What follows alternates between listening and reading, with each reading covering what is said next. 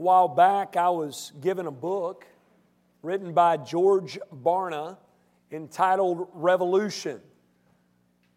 Those of you all who are familiar with Barna, you know he's a Christian stats guy, and he and his group have reported a lot of helpful statistics about the state of things within the church and also with non-believers in the world. Their findings have been very, very helpful to pastors like myself and other church leaders. And in this book, Revolution, what Barna does is he reports on a group of believers that he has studied that he calls revolutionaries. And he explains that this group's sole focus is on their relationship with God and really don't see the church as being necessary at all. And we know people like this, right? We've had encounters with people like this, people who just do not believe that the local church involvement is an important part of their Christian life. And so what they do is they choose to just stay at home. They believe they can be a faithful follower of Jesus from the house, possibly watching church on TV with their family, maybe send a check to a televangelist and say, we've been to church. We've done our part. Now, like I said, the stats that Barna and his group report about the rise in this group of people and their mentality is very helpful for people like me. But the problem I have with the book is that the prescription that Barna gives for the problem is not helpful at all. I would say that his prescription is worse than his diagnosis. What Barna says in the book is, that's just the way things are headed, so we need to embrace it. We need to embrace the fact that people are seeking to follow God outside of the local church. There's a major issue I have with this prescription, and that is called the Word of God, the Bible. It's not biblical. And those of you who have been with us over the years, you should know that. Or those of you who have just been with us through this study, you should know that by now. We have been discussing the vital role that the church plays when it comes to our growth in godliness. This morning we're going to continue with that study. We are taking a break from our study through the Gospel of Luke. We're going to pick that up again in February, okay? So for those of you all ready to jump back in, hang with us, okay? But it's important that we take the first of the year to talk about who we are as a church in a sermon series I have entitled Discovering Fellowship.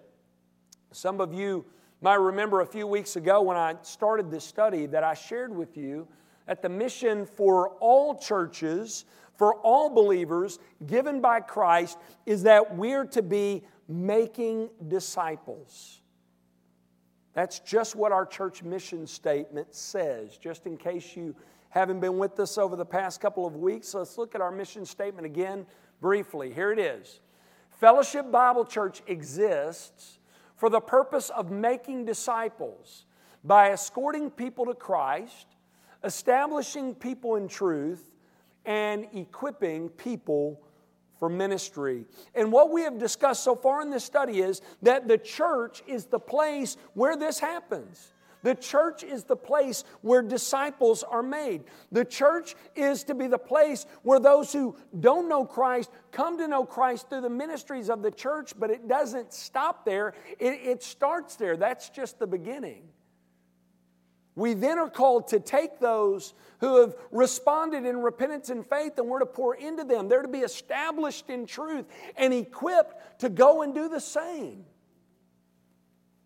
Congregational life is very important. The church is very important because it is the means by which we mature as followers of Jesus Christ. Now here's the issue.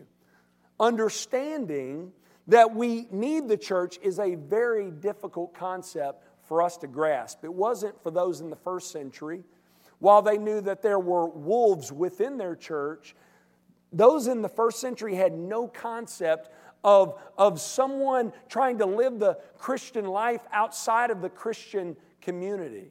But for us today, this is a difficult concept because we're Americans. We're independent. We've been taught from an early age to be dependent upon no one but ourselves. We have grown up hearing, if you want something done right, what? Do it yourself. This is spilled over into our spiritual lives. And as a result of this mentality, we often fail to value the church and relationships with other believers as we should, because we've been brought up to be dependent upon no one but numero uno. Look out for number one. Take care of ourselves. Now listen closely when I say this. This is a problem. And here's why. What we discover when we read God's Word is that one of the key ways for us to grow in godliness, one of the key ways for us to mature in our faith is through valuing relationships and connecting with God's people in His church. Did you know you can't even be obedient to God if you don't connect with His people? How on earth can you love one another, care for one another, exhort one another, lovingly correct one another if you don't associate with one another? You can't do it. Can't even be obedient. One of the key ways for us to mature in our faith is through valuing these relationships and connecting with God's people. We're going to learn this morning that if we want to grow in Christ, it will not happen unless we do that. Which is why we at Fellowship, we're all about connecting. We're all about living in community with God's people. If you have your Bibles, turn to Ephesians chapter 2. We're going to be looking at verses 19 through 22 this morning. In this passage, Paul describes God's people in three ways. He gives three metaphors for God's people. We need to look at these because I believe understanding these truths about Christ's church from this passage of Scripture will help us better value healthy relationships and help us to better understand the importance of connecting with God's people and living in community with them. Here's the first metaphor Paul gives. Number one, we are equal citizens of God's kingdom as believers. Look at verse 19. Paul says, "So then, you are no longer strangers and aliens." Now that phrase, "so then," at the beginning of this verse, reminds us we are jumping into a passage of Scripture. And it's always important whenever you do that to ask, what's going on here? What's the context? Well, Paul is writing to the believers of his day. This book is addressed to the Ephesians, but because it's so general and he doesn't mention specifics about that particular body, many believe it was a circular letter. It was meant to it might have ended with the Ephesians, but it was meant to circulate, to be passed through the churches. So Paul is addressing the believers of his day, and he is addressing Gentiles here in particular. And at this time, many of the Gentiles, though they were one-time outsiders when it came to God and His people spiritually and physically and ethnically and socially and covenantally, they had been grafted in. The Gentiles had been brought near to God through Christ alone, through their faith alone in Christ alone. They had been made a part of God's family. But while that was the case, some were still feeling as if they were on the outs, that they were outsiders. Paul says, no, that's wrong. You're not on the outs. There are not two different groups. There are not Jewish Christians and Gentile Christians with one being more important than the other. No, Paul says to the Gentiles, at one time you were separated in this way. You were foreigners, you were aliens, but no longer. He says you have been brought together and are now one in Christ. There is no such thing as first tier and second tier Jew and Gentile Christians. The two groups have been brought together and have become one in Christ. Look back in verse 14. Paul says, "For He Himself is our peace, who has made us both," talking about both groups, Jews and Gentiles, "He has made us both one and has broken down in His flesh the dividing wall of hostility." Paul tells his Gentile Christian audience here in this passage who they now are collectively with their Jewish brothers in Christ. He says, while you were once outside of God's kingdom, outside of His covenant, outside of His promises, separated from His people and from His Son, and were therefore without hope and without God in your lives and world, now in Christ, you who were once on the outs with God have been brought near. How? How are they brought near? Through their own works? Through personal efforts and devotion? Verse 13, by the blood of Christ. That's how they're brought near. He, Jesus alone, has made peace between us and God and between us as people, both Jew and Gentile, black and white, male and female, young and old, educated and uneducated, rich and poor. He has made us one in Christ. And He has broken down, he says, the dividing wall of hostility. Now, what was the wall that divided the Jews and the Gentiles? Well, there were quite a few, right? Figurative walls and literal walls. I believe Paul is referring to a literal wall here, the wall in the temple. In that day, in the temple, there was a wall that divided the two groups. There were certain areas in the temple where the Jewish people could go, but the Gentiles could not. Paul is letting them know here, in Christ, Christ has broken down that wall that once divided them. Not only was the veil in the temple torn, which represented the divide between God and man, but the wall that divided man and man, Jew and Gentile, was broken down in Christ as well. And Paul says now, in Christ, there is no separation between the groups. Look at verse 19 again. Paul says, so then, because you who were once two are now one, you Gentiles are no longer strangers and aliens. You are no longer outsiders. The word strangers and aliens here could be used to describe people who live in another country, foreigners who do not have the rights of citizens. Paul is saying to the Gentiles here, you at one time were separated in this way. You were a foreigner, an alien, separated from God's people, but no longer. You have now been brought together and you are one in Christ. You are fellow citizens. In other words, you have full citizenship, just like your Jewish brothers in Christ, because of Christ, through the blood of Christ. You are all equal citizens of God's kingdom. And get this. Believers, when we realize this applies to us, Paul is speaking to us, God through His apostle is speaking to us today. When we realize this truth, that we are equal citizens of God's kingdom as believers, and when we live in that reality, you know what happens? When the church realizes and applies this truth, the church begins to reflect the reality of the gospel. Now, let me explain what I mean here. God's church has the potential to be a powerful illustration of the gospel. You ever looked at the church? There are people who attend the church from all different walks of life, aren't there? There are.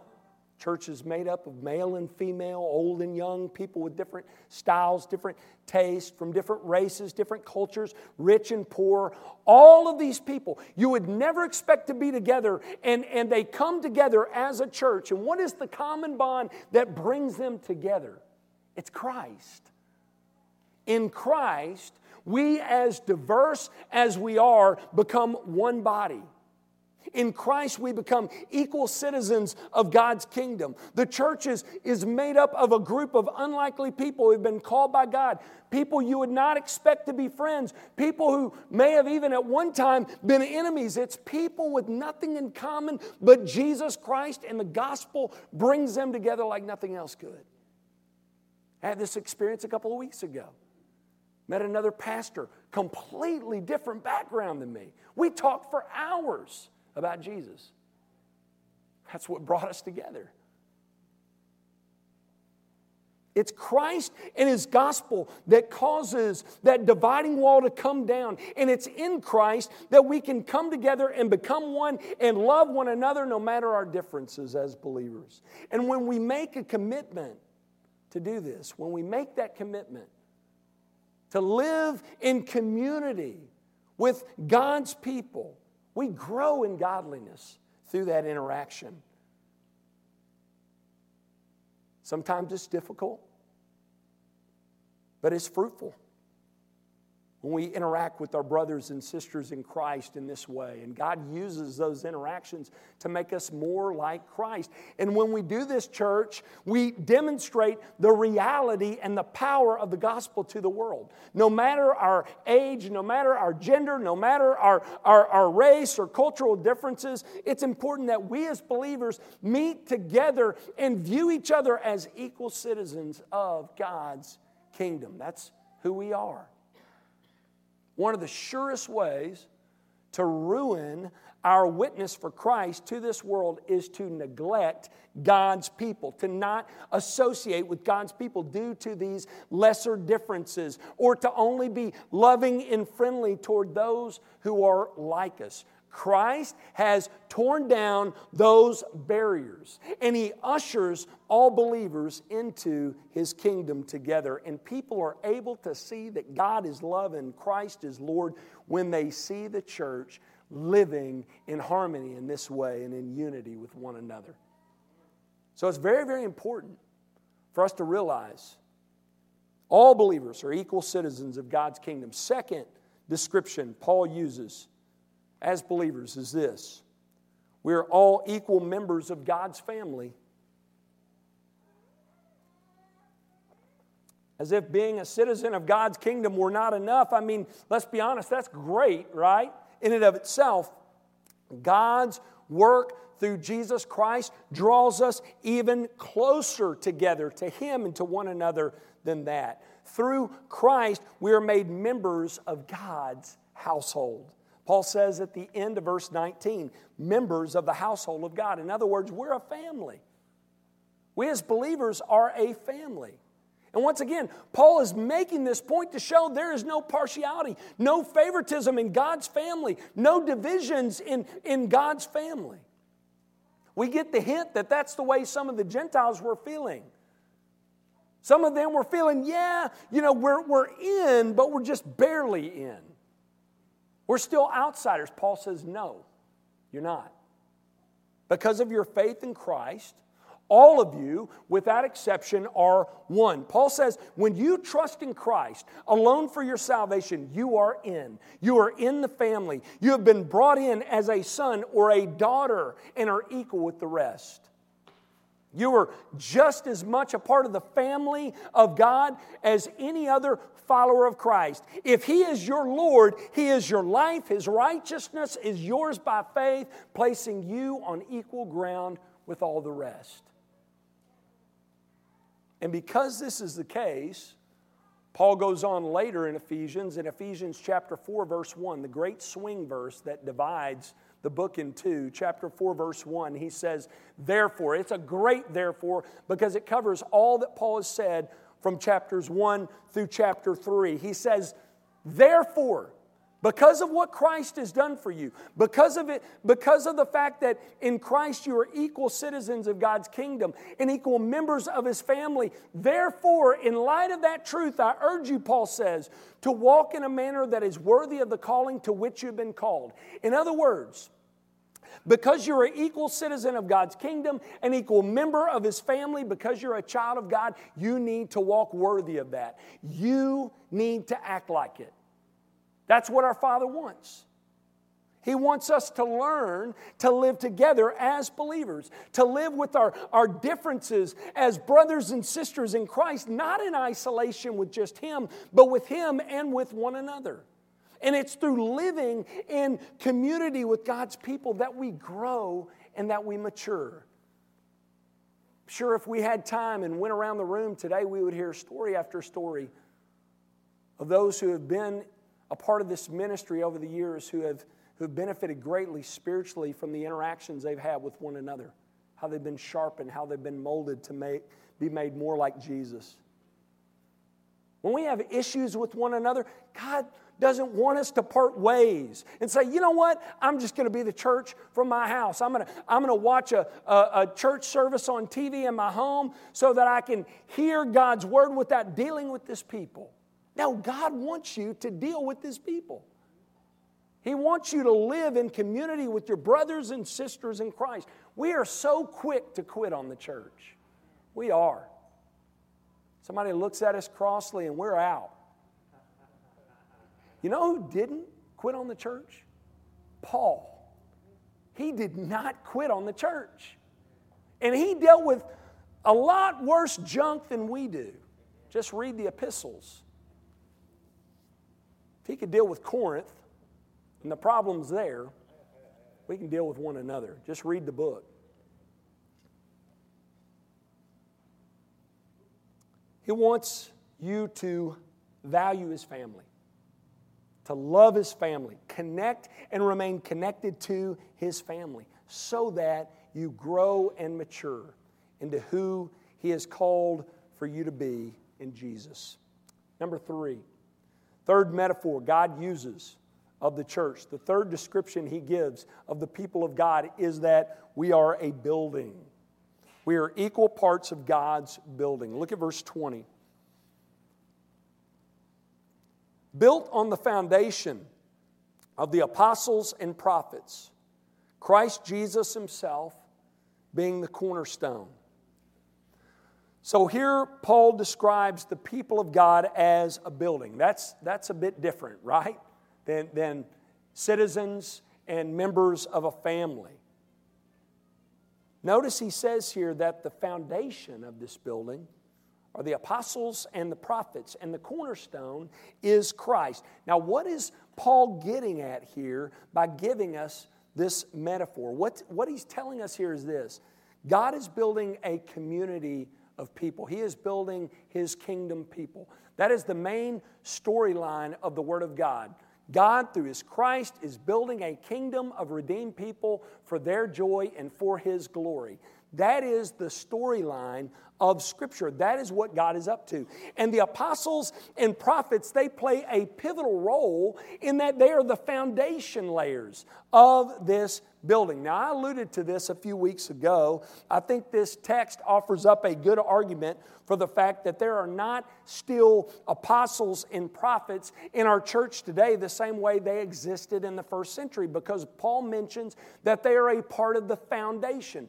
They played a pivotal role in the constructing of God's building. Now, I know that's a metaphor, so we need to be careful we don't press the details of this metaphor too far to develop our theology, but I think it's one of those passages that gives a strong argument for that. The apostles and the prophets, they're the foundation of this building. They have written the revelation of God for us, and they have taken His message, God's gospel message from God's Word, out into the world. They have made Christ known, and that's the reason we know Him, because of their work, because of their obedience, because of their faithfulness. And believers, we have their Word today, don't we? God's Word. We have the words of the apostles and the prophets here as they were carried along by the Spirit of God, and this is to be our foundation, God's Word. Paul goes on to say that the chief cornerstone of this building is the Lord Jesus. The cornerstone was a block of great importance. It was a stone set into the foundation of the building to properly square the building. It was also a block used to bind together sides of a building. It was what helped the building stand strong and stand together. You see where he's going with that? The cornerstone also served as the capstone, the keystone, the last stone. Placed at the top of the structure. Christ is certainly all of those things, right? He is the foundation of the church. The church exists because of Christ. If it were not for Jesus, if it were not for who He is and what He's done for us, we wouldn't have the church. Without Jesus, we would not be forgiven and restored to God. Without Christ's work that He accomplished at Calvary, we would not be born again. We would not be new creatures, saints. We would not have life. We would be lost and alone without a hope in the world. If it were not for Christ, we would not be brought together, united and strong. He's also the capstone, the keystone, the head of the body, the church. Look at verse 21. Paul says, in whom the whole structure being joined together grows into a holy temple in the Lord. This verse here explains what our role is, church, in the assembling of God's building. What we're to be doing as a church is we're to be coming together, coming behind and under Christ, our cornerstone, and behind the works of the apostles and the prophets to build up and to complete the structure, to build up the kingdom of God. That's our role. That's what we're to be doing as a church, and that happens when the church is committed to making disciples by escorting people to Christ, establishing people in truth, and equipping people for ministry. That is why it's important that we commit ourselves to making disciples, because we are called to build on the work that Christ accomplished at Calvary and the ministry of the apostles and the prophets. Now notice something interesting here. Notice the phrase, joined together. This gives us a picture of stones being laid. In our day, it would be bricks. Process is a lot easier today than it was in their context because bricks are the same size. Once again, knowing the context, it helps us here make some good application. In the first century, the joining together or the putting together of a structure was a much more rigorous process. It was difficult because it involved chipping away and smoothing out stones, fitting them together to make a firm and steady structure. God's people are being fitted together and joined together in this way. And at times, it's not a smooth and easy process, right? It can be painful. But it's necessary. Sometimes when people get upset with somebody else in the church and they cut out, they're probably cutting out on a work that God was going to do in and through the interactions with that person. You can see God's grace even in the difficulties we have with one another, because through that He can show things that's in our hearts that don't need to be there. And He can work in and through that. And that's the work He's doing. At times it's difficult. At times it brings about conflict. But it's what God is up to. He is about taking us as believers with the rough edges that we have and chipping away at us and smoothing us down through our interaction with other believers so that we can be joined together as His building, as His church. That's what God is doing through Paul's ministry in the book of Ephesians. He is using Paul to chip away at the rough edges of both the Jews and the Gentile believers. He's smoothing them out so that he can join them together and build up this strong structure. For what reason? For what purpose? He tells us, verse 22. In Him, you also are being built together into a dwelling place for God by the Spirit. In Christ, we are being chipped away and smoothed out in our interaction with God's people in the church to be made more like Jesus so that we can be joined together and be strong, a strong, holy dwelling place for God. That is the work God is doing, believers, in His church. When we as individual believers, individually indwelt with the Spirit of God, when we meet together corporately for worship and in times of study through the Word, We grow godliness through that process alongside of one another. When we gather together for the purpose of pouring into one another and lovingly correcting one another, exhorting one another, we sharpen one another through that process. And through that, we become more of an Ephesians 2:22 church, a holy dwelling place for God, a city on a hill blazing brightly for Him. That should be our aim. That should be the reason why we're gathered. Next time you have a difficult encounter with someone, praise the Lord. God's going to show you something about yourself in that encounter. It's all grace. And God will use that to make you more like Jesus. Closer to who He has called you to be than if you didn't have that encounter. That's the work God is doing. Through the good and the bad encounters as God's people meet together. He's moving us to make us this holy dwelling place for Himself. So I hope you see this morning how important it is to connect and live in relationship with God's people. God is doing something big through His church. He is building His church. He is calling out a community of people to become this special, holy dwelling place for Him. Let me end by saying this. Maybe you're here this morning and you're not a part of this kingdom community. God's word is clear. I'm not going to lessen the blow here. His word is clear that if Christ is not your Lord, you are His enemy. There is no in-between. Read the book. And that's bad news for the enemies, but the good news is you can move from there. You can move from being a condemned sinner to a forgiven saint. From an outsider to a citizen of God's kingdom. From an enemy to a son by forsaking your sin and making Christ Lord of your life. Christ came for this reason. God the Son came from heaven to earth. He took on flesh. He lived the perfect life we could never live. And He laid that life down and took it up again. He was raised on the third day after His crucifixion so that if we would hate our sin and forsake our sin and look to Him and believe on Him and trust in Him alone for salvation, we could be forgiven of our sin and restored to God. If you're here this morning, you have not bowed the knee to King Jesus. If Christ is not Lord of your life, I invite you to surrender your life to Him today. Make Him Lord of your life and be saved. Let's pray together.